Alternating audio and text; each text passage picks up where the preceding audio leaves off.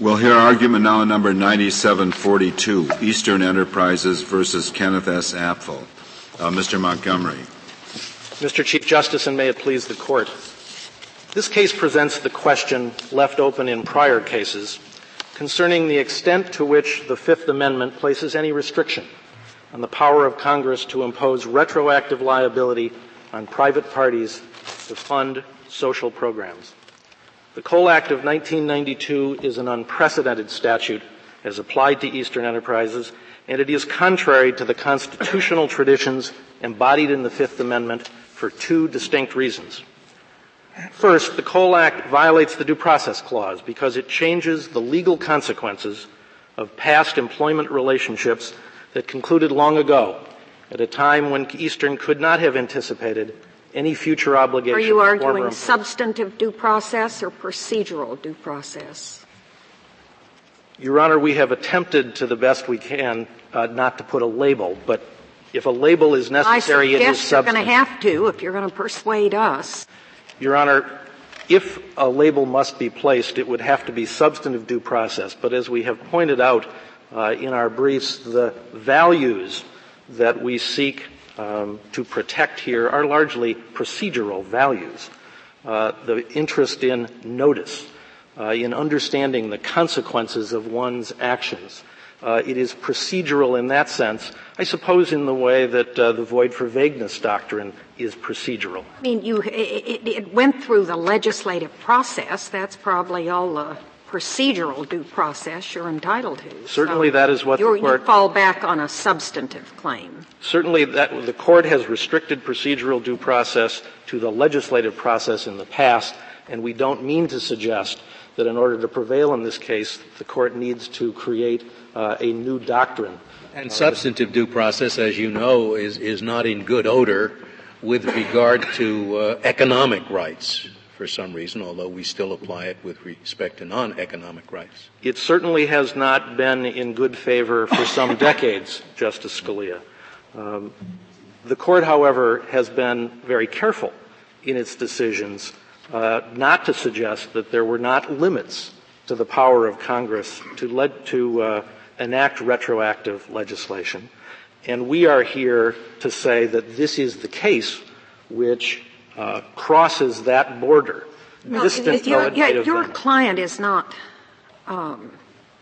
maybe as sympathetic a client as some of the ones talked about in some of the amicus briefs filed in this case.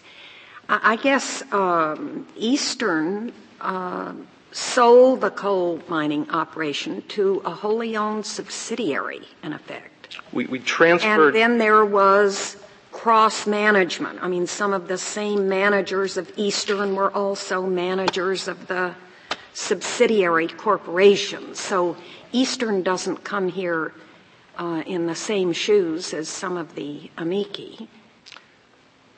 We are certainly not in the same shoes of those amici who have been driven into bankruptcy.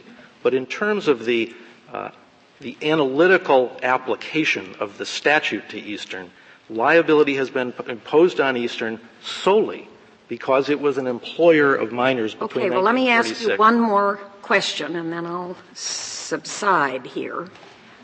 You have a right of reimbursement, is that right, from Eastern for any liability incurred here?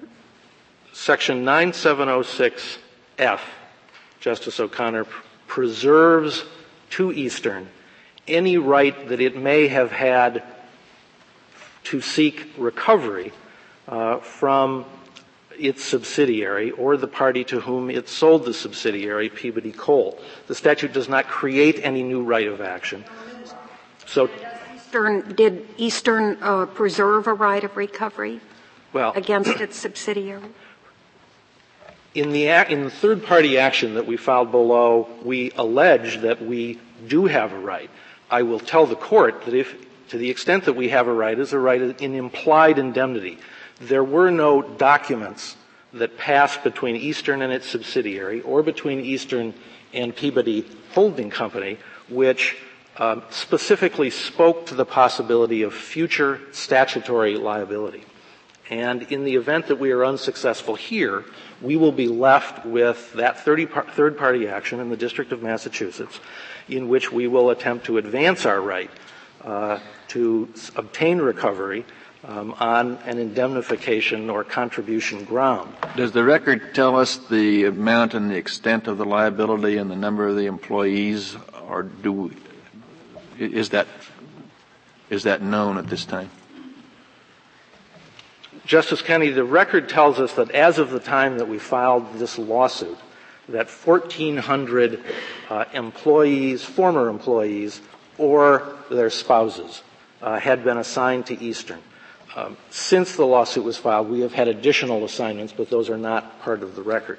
With respect to the amount of the liability, it is an annual premium that's established by the combined fund.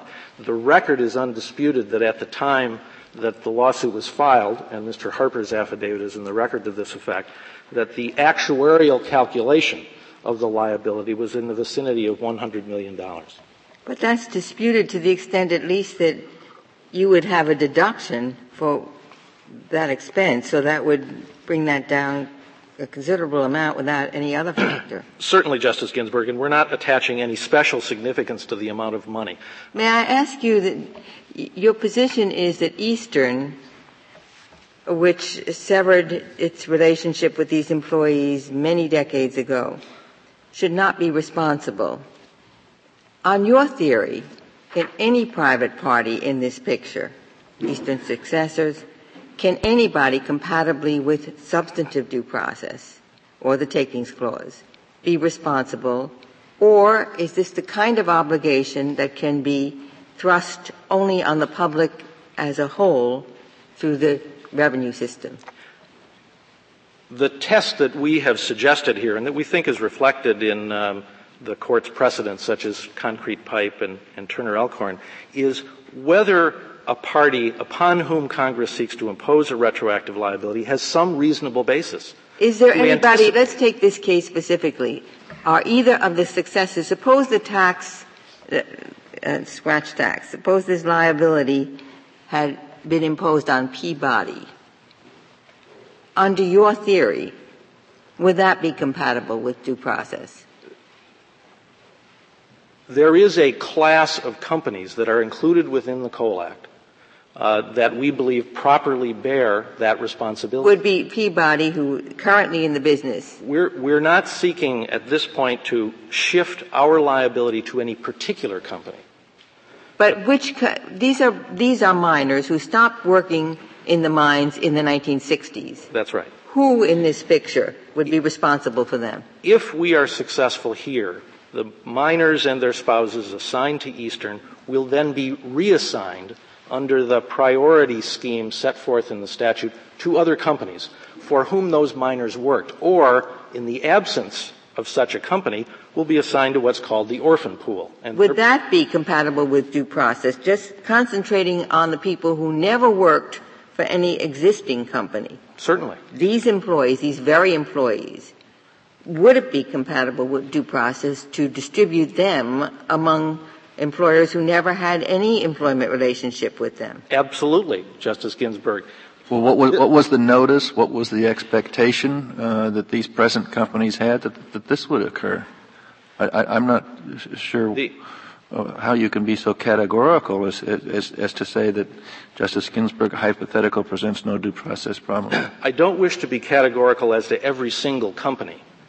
There are certainly other companies that may have as-applied complaints to present with respect to the application to them. But as to whether obligations can be opposed retroactively on those who participated in a multi-employer plan, at least beginning in 1978, which undertook to provide defined benefits. Yeah, but for employees who were never beneficiaries of that plan, I mean, it seems to me that they're as remote from responsibility as you are.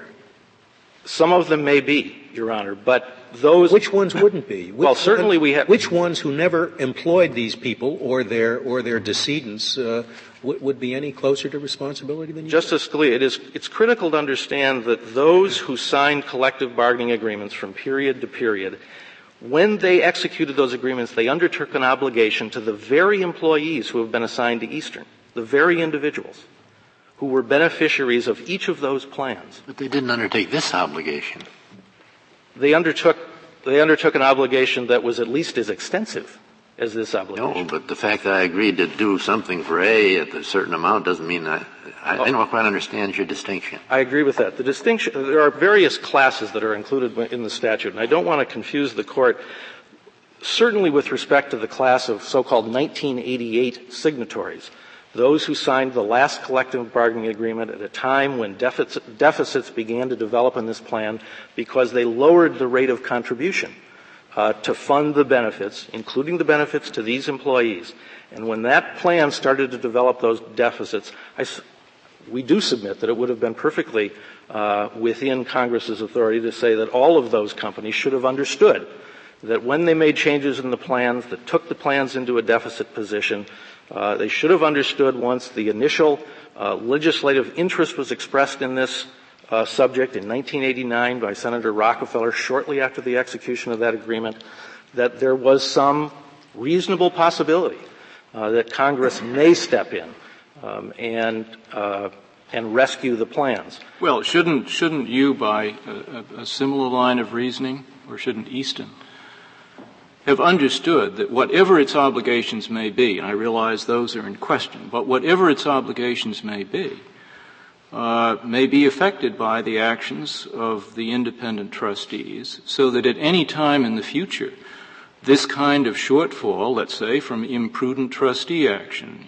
imprudent action in determining the amount of assessments, whoever makes them, might very well result in an added liability to you or to Eastern many, many years hence. So I don't see a distinction in kind between what you have just described as the latter imprudent consequences of imprudence and the anticipation that you should have made or Easton should have made of imprudent consequences. I would suggest that there is a difference of more than a degree, Justice Souter, in anticipating congressional action within a year or two after a particular development in the history of the plan, another over a generation. With respect, perhaps congressional action might be difficult to anticipate. But the need for some action, even if it be a lawsuit, judicial action possibly, to enforce a liability thought to have been incurred, that certainly is not difficult to anticipate. Well, I suppose it's your position that the liability only extended for the life of the contract. That's certainly the case, and our liability... I mean, that much was clear. It wasn't like one of these long-term, continuously extended benefit plans. They had a limited term. Is that right? That's exactly right. And prior to 1965, as to the contracts that we signed, those were defined contribution contracts. Well, they limited to the contribution without any agreement as to defined benefits. But the other side says that that Congress found that you had created an expectation of lifetime benefits. Even though you're only making defined contributions, you had created an expectation. What is your response to that? Justice Scalia, the Congress only made one finding, and that finding is in the preamble to the statute, and that finding simply says that the Congress seeks to attach liability to those most responsible for plan liabilities, period. And the rest is from the Commission report, which the Congress did not itself adopt. Did not itself adopt. That's exactly correct. The expectations argument certainly is prominent in the judicial decisions that have upheld the Cole Act. If, in fact, in respect to expectations, you had never formed a separate subsidiary, imagine you'd never formed it and you stayed in business till 1987. Then would you think it was constitutional for Congress to impose upon you the obligation that you're talking about today? Not at all, because it would not have been reasonable on the expectations argument, Justice Breyer, for minors or their spouses to develop any expectation at all as a result of Eastern's conduct. So in your view, if you'd been in business till 1987 and all the companies that were in business up until 1992 or 93 or before this very act was passed, it's unconstitutional in your view for Congress to sell these companies in the mining industry, that you have to take care of the miners who were there previous to 1992. Perhaps I misunderstood your question. If your question is it unconstitutional to the extent that Congress noted that we were in the business till 1987? No, I'm trying to pretend you'd never formed a separate subsidiary, and therefore you continued to do business. Everything else is the same, but you just did business without your separate subsidiary. You were the subsidiary, so you left in 87 instead of leaving in 65. I'm saying then, in your opinion, is it unconstitutional for Congress to impose this very obligation upon you? Our position here would be far weaker if we had never. Yeah, but I want to know if you think it is or isn't constitutional. I think it is not, unless this Court is then willing. Your position is that in fact they can't impose these obligations on anybody, however long they stayed in, as long as they left prior to this very law being passed. Is that right? Oh, Justice Breyer, I want my meaning to be clear. I think this Court would have to extend concrete pipe in order for liability to attach to companies that were in business up until 1987 or 1988. This Court could do that, and I think it is only a modest extension. But I do not believe that it is constitutional absent that determination by the Court. So you think you have a stronger case because you left in 65? Absolutely. All right. Now, is your case stronger in any respect at all, but for you have some expectation that Congress won't pierce corporate veils? Congress considered the extent to which it ought to pierce the corporate veil, and it did not. Yes, all right. Our expectation clearly was reasonable, we believe. Well, because we had a well-capitalized subsidiary that made all of the contributions that were asked of it, and remained in business. That's very helpful, because you're what I get from your answer is that's right. I think you're saying the only additional expectation you have is that Congress won't engage in veil piercing. And then you went on to answer just what was the next thing in my mind, is that a reasonable expectation, given that Congress has passed quite a few statutes that pierce veils? CERCLA, states pierce veils. Veil piercing is not an unknown thing, and therefore how reasonable is that expectation? Now, you began to answer that, and I'd like you to continue. In this particular statute, Congress also pierced the veil and set up a category of responsible parties called related persons. Eastern, under that veil-piercing mechanism, is not a related person. And we think in that regard, Congress got it right as to Eastern. Mr. Montgomery, I think you're saying that it doesn't matter what your expectation was, that even if your expectation was that there would be no veil piercing, that expectation has not been frustrated. It has not been frustrated. That's absolutely correct. The basis for your liability here is not veil piercing. It is not. Our liability is exclusively based on the fact that we were directly an employer between 1946 and 1965. Are you putting all your eggs in the due process basket, I take it, today? Not at all, Your Honor. We have. Well, I thought he had a takings claim in the.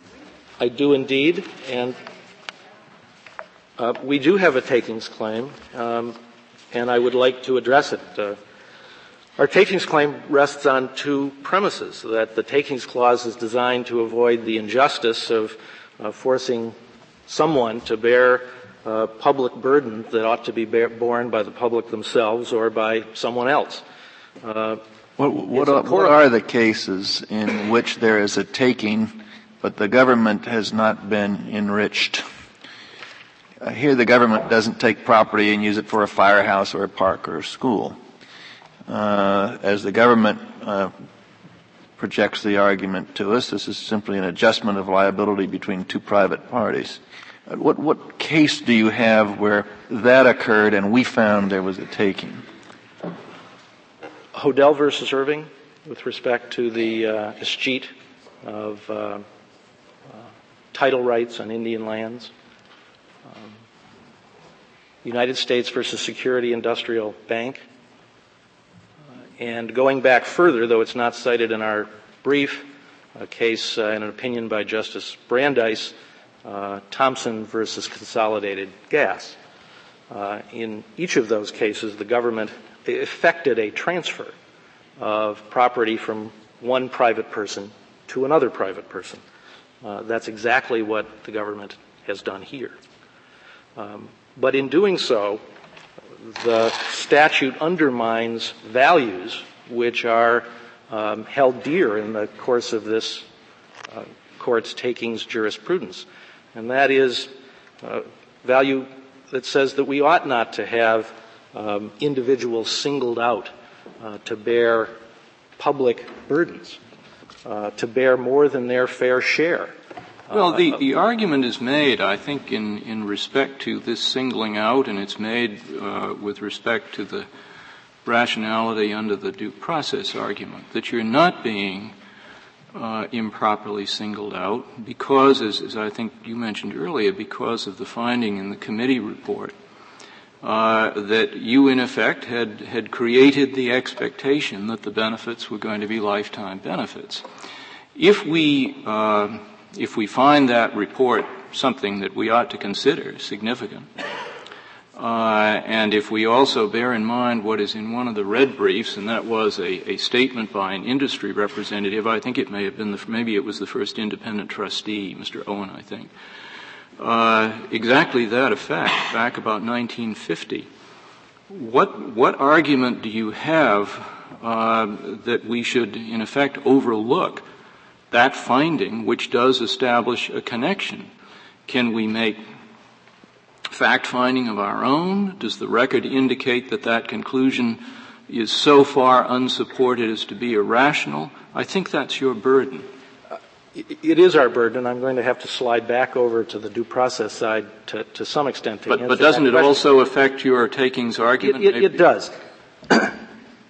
The expectations finding, if it was made by the Commission, first of all, is not one that was it was not a committee report that made the finding, was it? It is the Cole Commission. Appointed by the Department of Labor. Appointed by the Department of Labor, though as a technical matter, its report was never adopted so far as we're aware, by the Secretary of Labor after it was submitted.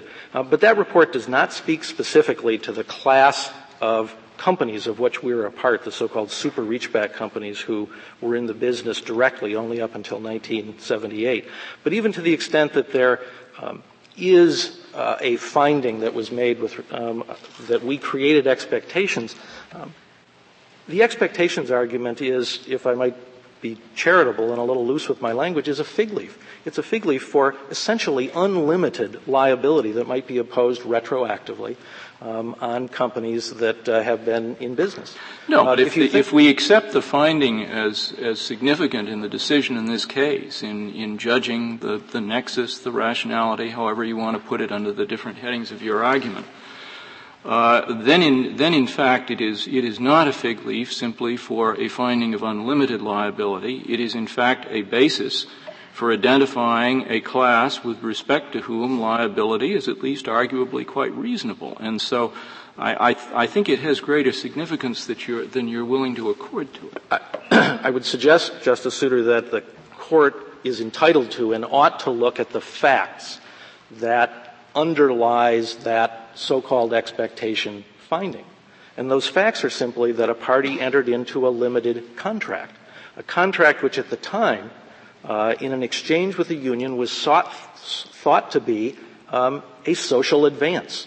And then by virtue of that participation, to the limits of that agreement, it is now suggested that an expectation was created that that's the government's argument in its footnote at page 30 of the brief. And it focuses on the 1974 agreement. Correct. And it says the fact that at that time the companies by the contract agreed to pay these benefits for previous workers showed that there existed then an expectation. Could you address that?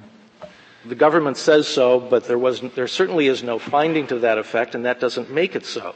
And I would suggest that the Court ought to consider how private contracting in the employment area or in any other area is going to work. If, on the one hand, we are entitled, as a matter of freedom of contract, to participate in bargains, and to participate to a limited extent. But at the same time, the government may come along a year later or a generation later or more and say, by virtue of your mere participation, you have set up an expectation, and that expectation provides us with a basis, an unlimited basis. Well, the government would have us say that this was a consensus in the industry, that this is a duty of the employer because of the fact that wages have been low and benefits have been high. That's what I understand the argument to be. Well, there is no finding with respect to such a consensus. If there was a consensus, it was a consensus to participate under the terms of the Taft-Hartley Act in a multi-employer plan. One of the premises. Why did the trustee make, as I understand it, essentially the same statement in, 1950? Way back. That statement needs to be looked at in context. What the trustee was doing is complaining about the management by the trustees of the assets that had been tendered to them under the terms of the agreement. Yeah, but the terms of his complaint were that basically there had been a promise of lifetime benefits. A promise of lifetime benefits, which he suggests in his statement that the industry couldn't possibly fulfill. Was the trustee authorized to speak for the companies on that point? Absolutely not. In this Court's decision in Amex Coal, I think you made it clear that under the Taft-Hartley Act, independent trustees are not representatives of the company and are not entitled. Well, I would agree with you there, but the whole line of questioning, I think, starts with the assumption that we're going to consider the commission report. And your burden, I think, if we're going to consider it, your burden is to say that simply is not a reasonable statement of findings that can be taken into consideration. And I suppose one item of evidence on that would be the fact that somebody, a trustee who was theoretically neither for you nor for them, was saying something very similar to that in 1950. And I think that affects your burden. That's my only point. And my response is largely the same, and that is if the statement is looked at in context, I think you'll see that it was not made on behalf of the companies, and it does not support the weight that the government has attempted to put upon. If the government can come back years later and say, hold you responsible for having had a small participation in putting out some kind of tailings or toxic waste that people didn't even at the time know was toxic and so forth, why can't they come back years later and say we're going to hold you partly responsible for putting out there millions of miners who spent their working lives in the industry and feel in their old age that somebody has given them an expectation they'll be taken care of medically? What's the difference between those two situations? The difference is causation. The difference is that the premise of the environmental statute that you've mentioned is that the liable party caused that injury to the environment. And had a very small part in it. Couldn't he have had a very small part in it? Could have had a very small part, but causation as a principled matter is fundamental to the operation of that. So if you caused in part this expectation on behalf of the miners, then would you say it was the same thing? No, because I would say that an expectation is not a sufficient basis to justify retroactive legislation, because you're causing in part their being out there old without medical care. Well, the court in Turner Elkhorn distinguished between specific medical needs and generalized medical needs. We did not cause the needs of these miners or their spouses for medical care. Would you explain to me once more why a company that's a recent entrant, like let's take in this case Ohio Valley Coal, why it's compatible with due process, and I think you said it was, to stick such a company that's a current player, it's a signatory to the most recent contract, with liability for people who work for Eastern from the 40s to the 60s. That you seem to say this is not something that has to be loaded on the public at large. You can put it on the industry, but only certain players. So I'm trying to understand why it's fair to do it for some and not the other. Congress has broad latitude to impose obligations on existing members of an industry to bear liability for workers who are currently in the business or formerly in the business. It's in the nature of an excise. Congress, I think, has virtually unlimited power to do so, Justice Ginsburg. If there are no further questions, I'd like to reserve the balance of my time. Your time just expired, Mr. Motkin. Thank you, Your Honor. Mr. Needler.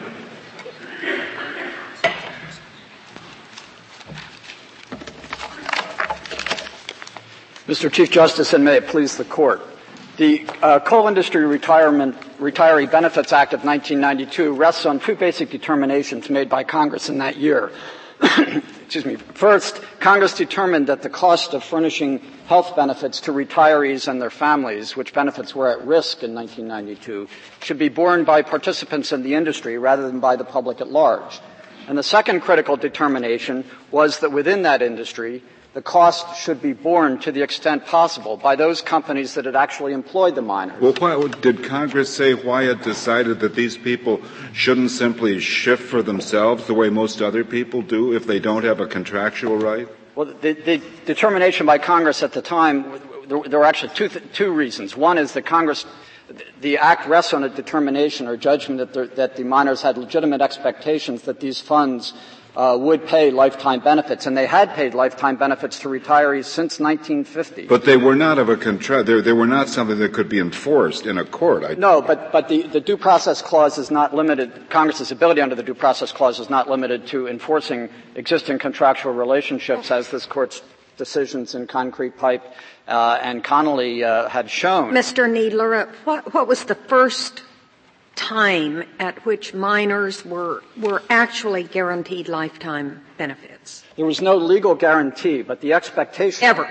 There were guarantees during the period of the respective contracts, but each of the contracts was a contract for a term, and it's important to recognize. And in which of those contracts were specific guarantees of lifetime health benefits given? 1974 was the first time that the agreement itself contained those limitations. But with respect, that guarantee. But with respect to the retirees, for the duration of the contract, and that's all it could be. They said lifetime benefits, but just for the duration of the contract. The contract had a term. And what about for the spouses and dependents? When was the first time that was provided? Spouses and dependents of retirees those benefits were afforded from the beginning. For widows' benefits, there were widows' benefits from 1950 to 54 for life, and then that dropped down to a year. 2 was years it ever part of the contract? In 1974, the widows' benefits were again. That's what I'm trying to find out.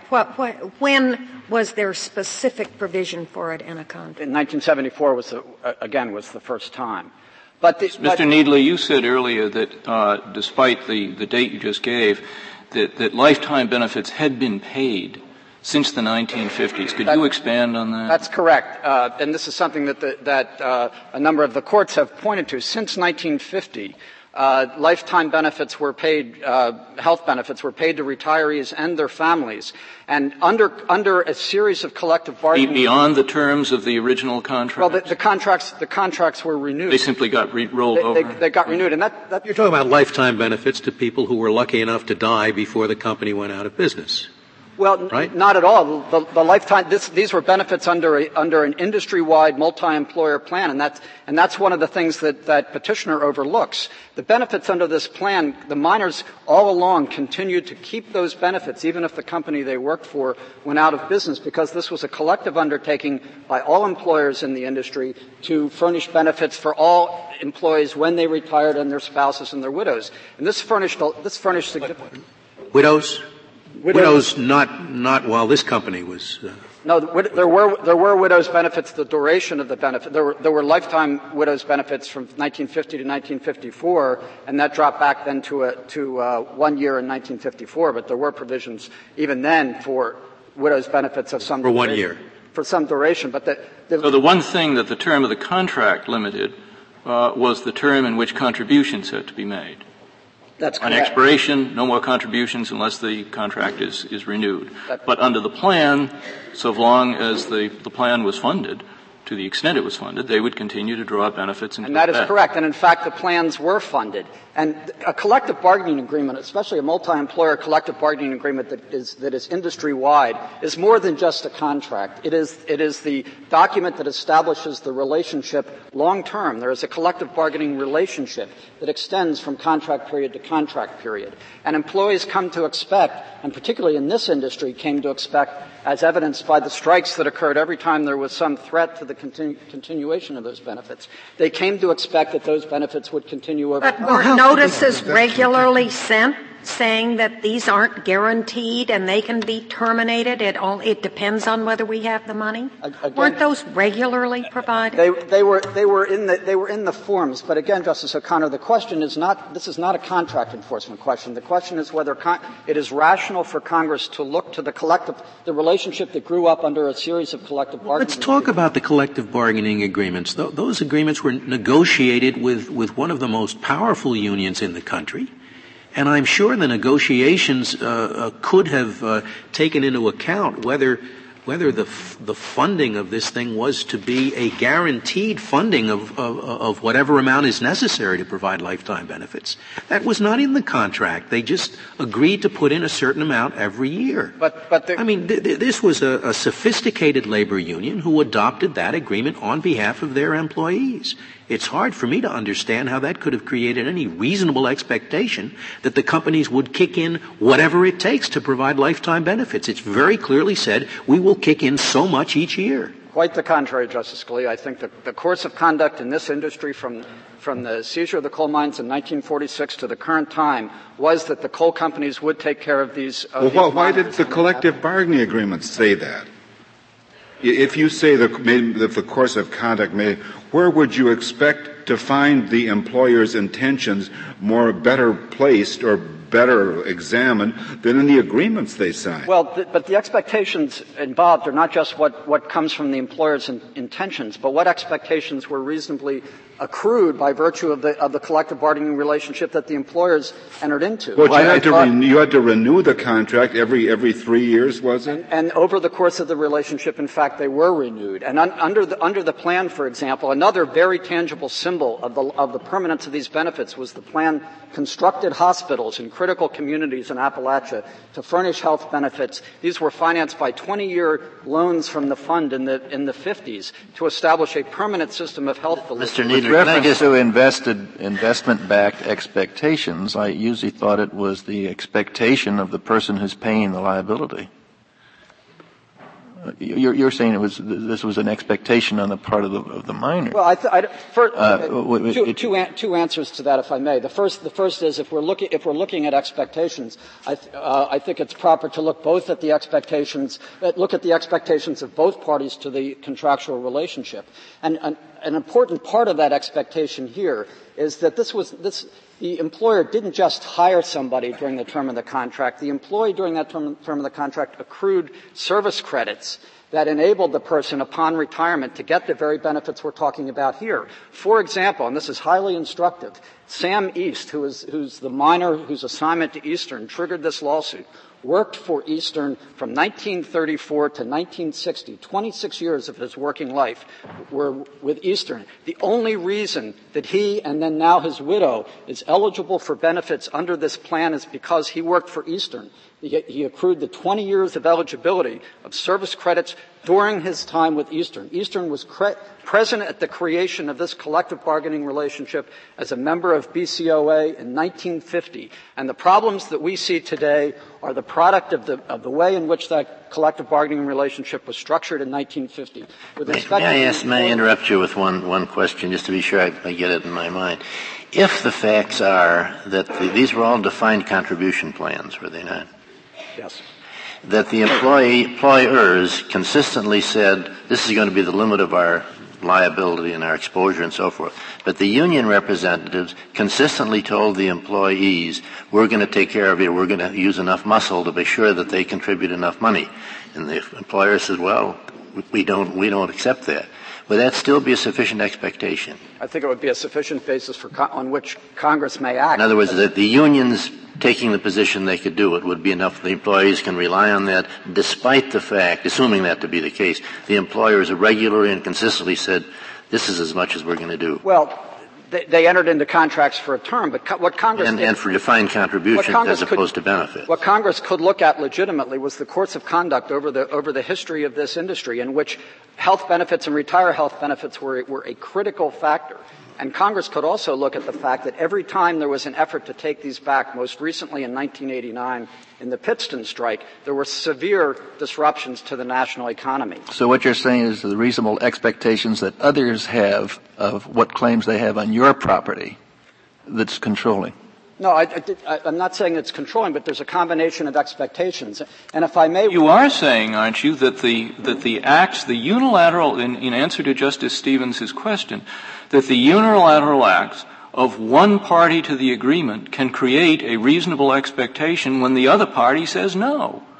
How can that be a reasonable source of reasonable expectation when, on Justice Stevens' hypothesis, it is disputed from the beginning? Well, if I may, the other party did not say no. The other party, the employers, never said 5 years and then we're not funding a benefit. Okay, so that's not this case.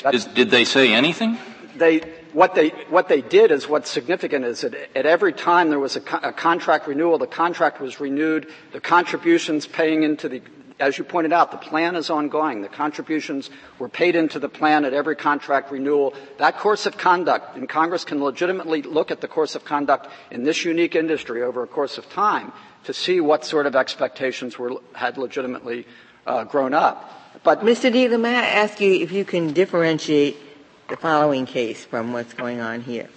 Congress passed the Equal Pay Act in 1963, but since World War II, when there was an executive order that says industry, you should pay men and women the same for the same work, there had been an expectancy built up that people would be paid equally without regard to sex.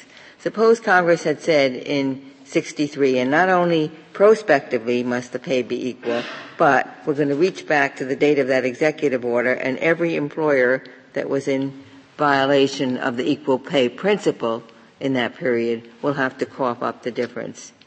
I think this is very different because this Act only addresses health benefits prospectively from the date of the Act. This Act does not reach back and require people like Petitioner to pay for health benefits in the preceding years. The $300 million deficit that was projected in these funds by 1993 was made up entirely by the companies that were parties to the 1988 collective bargaining agreement. This was another agreement that was due to expire in 1993. When Congress looked at this arrangement, if there had been no new collective bargaining agreement, all of the retirees in this fund would have been out of luck. Change Justice Ginsburg's hypothetical a little bit then, so you don't have to pay off all people against whom you were in violation of equal pay, but only those people who are now impecunious as a result of your failure to have done that in the past. So it has the same future application as this statute. Would that be okay? Those people who would otherwise be on welfare today, whom you did not give equal pay 30 years ago. And I think under the hypothetical there was no maybe I misunderstood. I'm changing it. But there was no legal requirement to pay. Yes, 30 years ago there was no legal requirement. But we're adopting the legal requirement today, and if anyone is on welfare today because of your failure to give equal pay 30 years ago, you have to take care of their welfare needs. Again, it would depend on the rationality of it, but that seems to me to be vastly different from this situation. There was an existing collective bargaining relationship that provided accumulated service credits. The employers obtained the benefits of mobility and portability of miners under this during the time they were there. They obtained the benefits of mechanization. They obtained the benefits of trade-offs of wages against mechanization and pension benefits. There was an ongoing collective bargaining relationship under which there were lifetime benefits guaranteed. So during the course of the relationship, that was present. But if I could go back to the address, Justice Souter has mentioned Trustee Owen's statements, but another significant point in the record to note is the address by Mr. Moody, who was the president of the Southern Coal Operators Association, a member of BCOA in 1953. And this is discussed at page 48 of the fund's brief. Mr. Moody was making an address in which he identified the problems in the fund that were present at the creation, a promise of benefits and yet pay-as-you-go funding, which created an internal problem with the fund from the beginning. And he said at that time, it may well be it was foreseeable that Congress at some point might have to intervene to assure either regulation of the benefits or to assure the payment of the funds. And that's at page 2000 of the appendix in the Court of Appeals. The people in this industry, the employers, knew from experience that the government, that this was well, an area I think clearly it's an area where one might expect Congress to step in, as it did with ERISA, and provide some multi-employer plans that are specific and provide for funding. But what we're talking about is whether it's reasonable to think they're going to look back 30-some years to impose the liability. I mean, that's the shocker. Well, but two things about that. In Turner Elkhorn, an employer's liability for paying black lung benefits to employees could have applied to employment relationships that ended decades earlier. You have a different situation probably if the employer and the employment was itself the cause of the minor's disease than when you were talking about general benefits for instance, spouses and dependents and general health care needs of people unrelated to their service in the mining industry. Isn't that a difference? No, but there is a causation element here as well. Again, what we are seeing today, what Congress saw in the early 1990s was the consequences of a pattern of conduct and collective bargaining that began in the 1950s with a guarantee of benefits and insufficient funding, and the industry made up for that each time it was asked to contribute to that. It wasn't a guarantee of benefits. In the terms that they were. It was a guarantee of a certain amount of funding.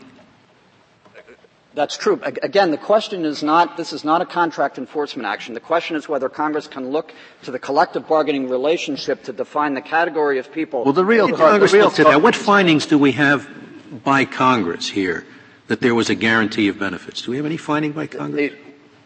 Beginning in 1974, it was expressed in the contract. There is no indication that that was a departure, and in fact, I think Justice Scalia asked you, is that a finding? Did Congress make that finding? The Act itself doesn't contain the findings, but in a due process challenge, the question is whether the facts on which Congress apparently based its action could reasonably be believed to be true. About a takings challenge. And even if there had been in a takings case a congressional finding that this property belongs to the United States anyway, this is not, we're taking it for that reason. Would we be bound by that finding? Under this Court's takings jurisprudence, there's a vast difference between adjusting the benefits and burdens of economic conduct and that's a different issue. I'm not asking about that issue. I'm asking that in our takings jurisprudence, do we accept findings made by the Congress as to whether the taking is justified or not? There is some degree of review, but I think it seems to me hardly irrational for Congress to conclude that over a 50-year course of conduct in an industry, if lifetime benefits have in fact been paid, that the retirees who worked their entire lives in the mines under such a system in which their fathers and brothers and Congress may have concluded that, and it would not be unreasonable for Congress to have concluded that if Congress concluded that. We don't know for sure that Congress concluded. The debates leading up to the passage of this act show careful attention by Congress as to who within the coal industry should bear the burden. And Congress concluded that the burden should not be borne by current coal companies. Why should it just be the coal company? Let's suppose, and I think this could be the case, I'm not sure, that the real problem here is the decline in the price in the market for coal. And what happened was the natural gas companies were taking all the business. Why should the natural gas companies pay this? Could the Congress say that the natural gas companies, because let's assume that they're the ones that are taking all of the profits, they're the ones that should pay the cost for keeping everybody warm until the natural gas industry could develop. In terms of a current assessment, Congress could certainly do that. A portion of the cost of this is paid for. So you think this case would come out just the same way if the natural gas companies had to pay the liability that we're talking about here? I was responding to current natural gas companies. Congress can impose a tax on a current industry, and in fact, a major portion of the liability here was paid for by transfers from the 1950 pension fund and from the abandoned mine fund, which are paid for by fees on current mining companies. They pay for the miners who can't be assigned to an employer.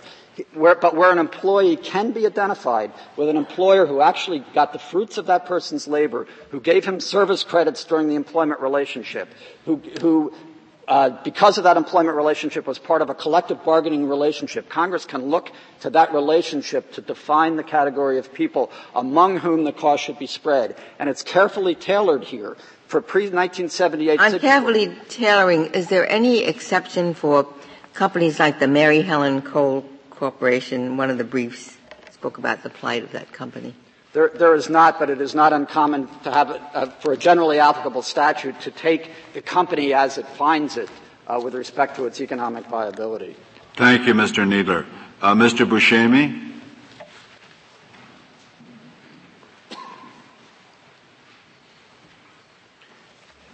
Thank you, Mr. Chief Justice. May it please the Court. I'm here on behalf of the trustees of the Combined Benefit Fund and the beneficiaries for whom they are fiduciaries. I think it's easy in the midst of the argument here to lose sight of the human dimension of this problem. That's the dimension that Congress focused on when it acted in 1992. Congress faced an imminent crisis. The collective bargaining agreement that was in force at the time Congress acted had less than 4 months to run. And at the end of that collective bargaining agreement, the employers who had signed that collective bargaining agreement, like Eastern, like the other employers that have submitted briefs to the Court, could have made the very same argument. They could have said that our obligation to contribute was for the term of this agreement. Now, let me make sure that we're clear on what the historical record was. The historical record was that in 1946, President Truman seized the mines, the Secretary of the Interior and the Union negotiated a collective bargaining agreement. From that time forward, there were health care benefits provided for miners, spouses, dependents in the coal industry, funded by contributions by the employers. That continued year after year after year for almost 50 years by the time Congress acted. In 1974, for the first time, the collective bargaining agreement made a specific reference to beneficiaries retaining a health services card until death or for life. In 1978, there were further changes in the collective bargaining agreement, and now, although the collective bargaining agreement prescribed specific contribution amounts per ton or per hour, the employers were given the right to increase those contribution amounts as needed to guarantee the benefits that were specified in the contract. So by the time Congress acted, in 1992, we had been under a regime for the last 14 years in which there had been a specific set of guaranteed benefits. Now, Mr. Montgomery's client, Eastern, through its wholly owned subsidiary, Eastern Associated, signed not one, not two, but 3 collective bargaining agreements that guaranteed these benefits. But excuse me, the liability here was not imposed on the basis of the fact that that this was the parent company of a company that had signed the later agreement. That's not the basis for the imposition of the liability at all. Your Honor, all I'm saying is that when... It's an irrelevant fact as far as this statute is concerned. Well, I would not agree with that, Your Honor, with all respect. I would think that when the Court looks at the reasonableness of what Congress has done under this deferential standard of review, that looking at the situation with respect to the particular petitioner before the Court is what the Court has traditionally done. And it is... We look at those aspects of the situation that Congress took into account and made the basis of liability. Well, again... The fact that this was the parent of a subsidiary that is liable for some other things was not the basis of liability. Well, with respect, Your Honor, I think that this Court has said repeatedly that this Court, in reviewing the constitutionality of legislation, may take into account account not only what the legislative record may reveal about what Congress actually thought or what some members of Congress actually thought, but also what they reasonably could have thought. In fact, the Court has said repeatedly that there is no obligation for Congress to build a legislative record. All there's an obligation to do is to vote. What holding do you want us to make if the case comes before us where there is no subsidiary relationship?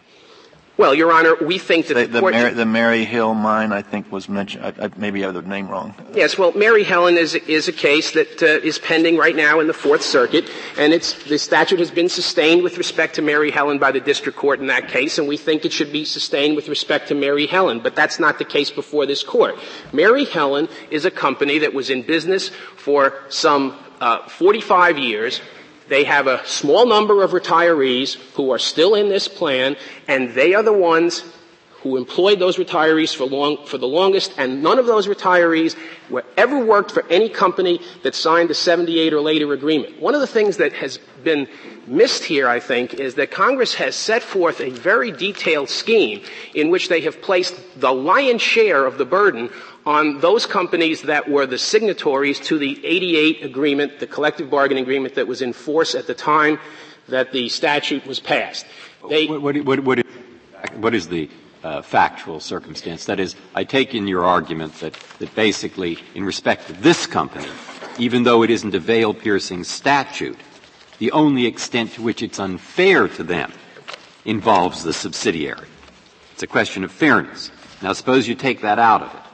Are there a lot of companies? Is there a lot of liability going on here as a practical matter involving companies just like them, but where there is no subsidiary relation, so that we'd have to face this case, the same question later? Your Honor, the most recent statistics as of the beginning of the current fiscal year are as follows. There are currently 76,933 beneficiaries in the combined benefit fund. Of those 76,933, 20%, 15,469 are unassigned. 15,469, 20.1%. 6,628, or 8.6%, are assigned to companies that did not sign the 1978 or later NBCWA. And I might say that Congress could probably afford to take care of them out of general funds, wouldn't you think? Well, Your Honor, the possibility of alternative funding is not, sure, the health care costs for 6,628 people could be paid for, I suspect, out of the Treasury. But there are competing demands, as Your Honor is aware, for that money.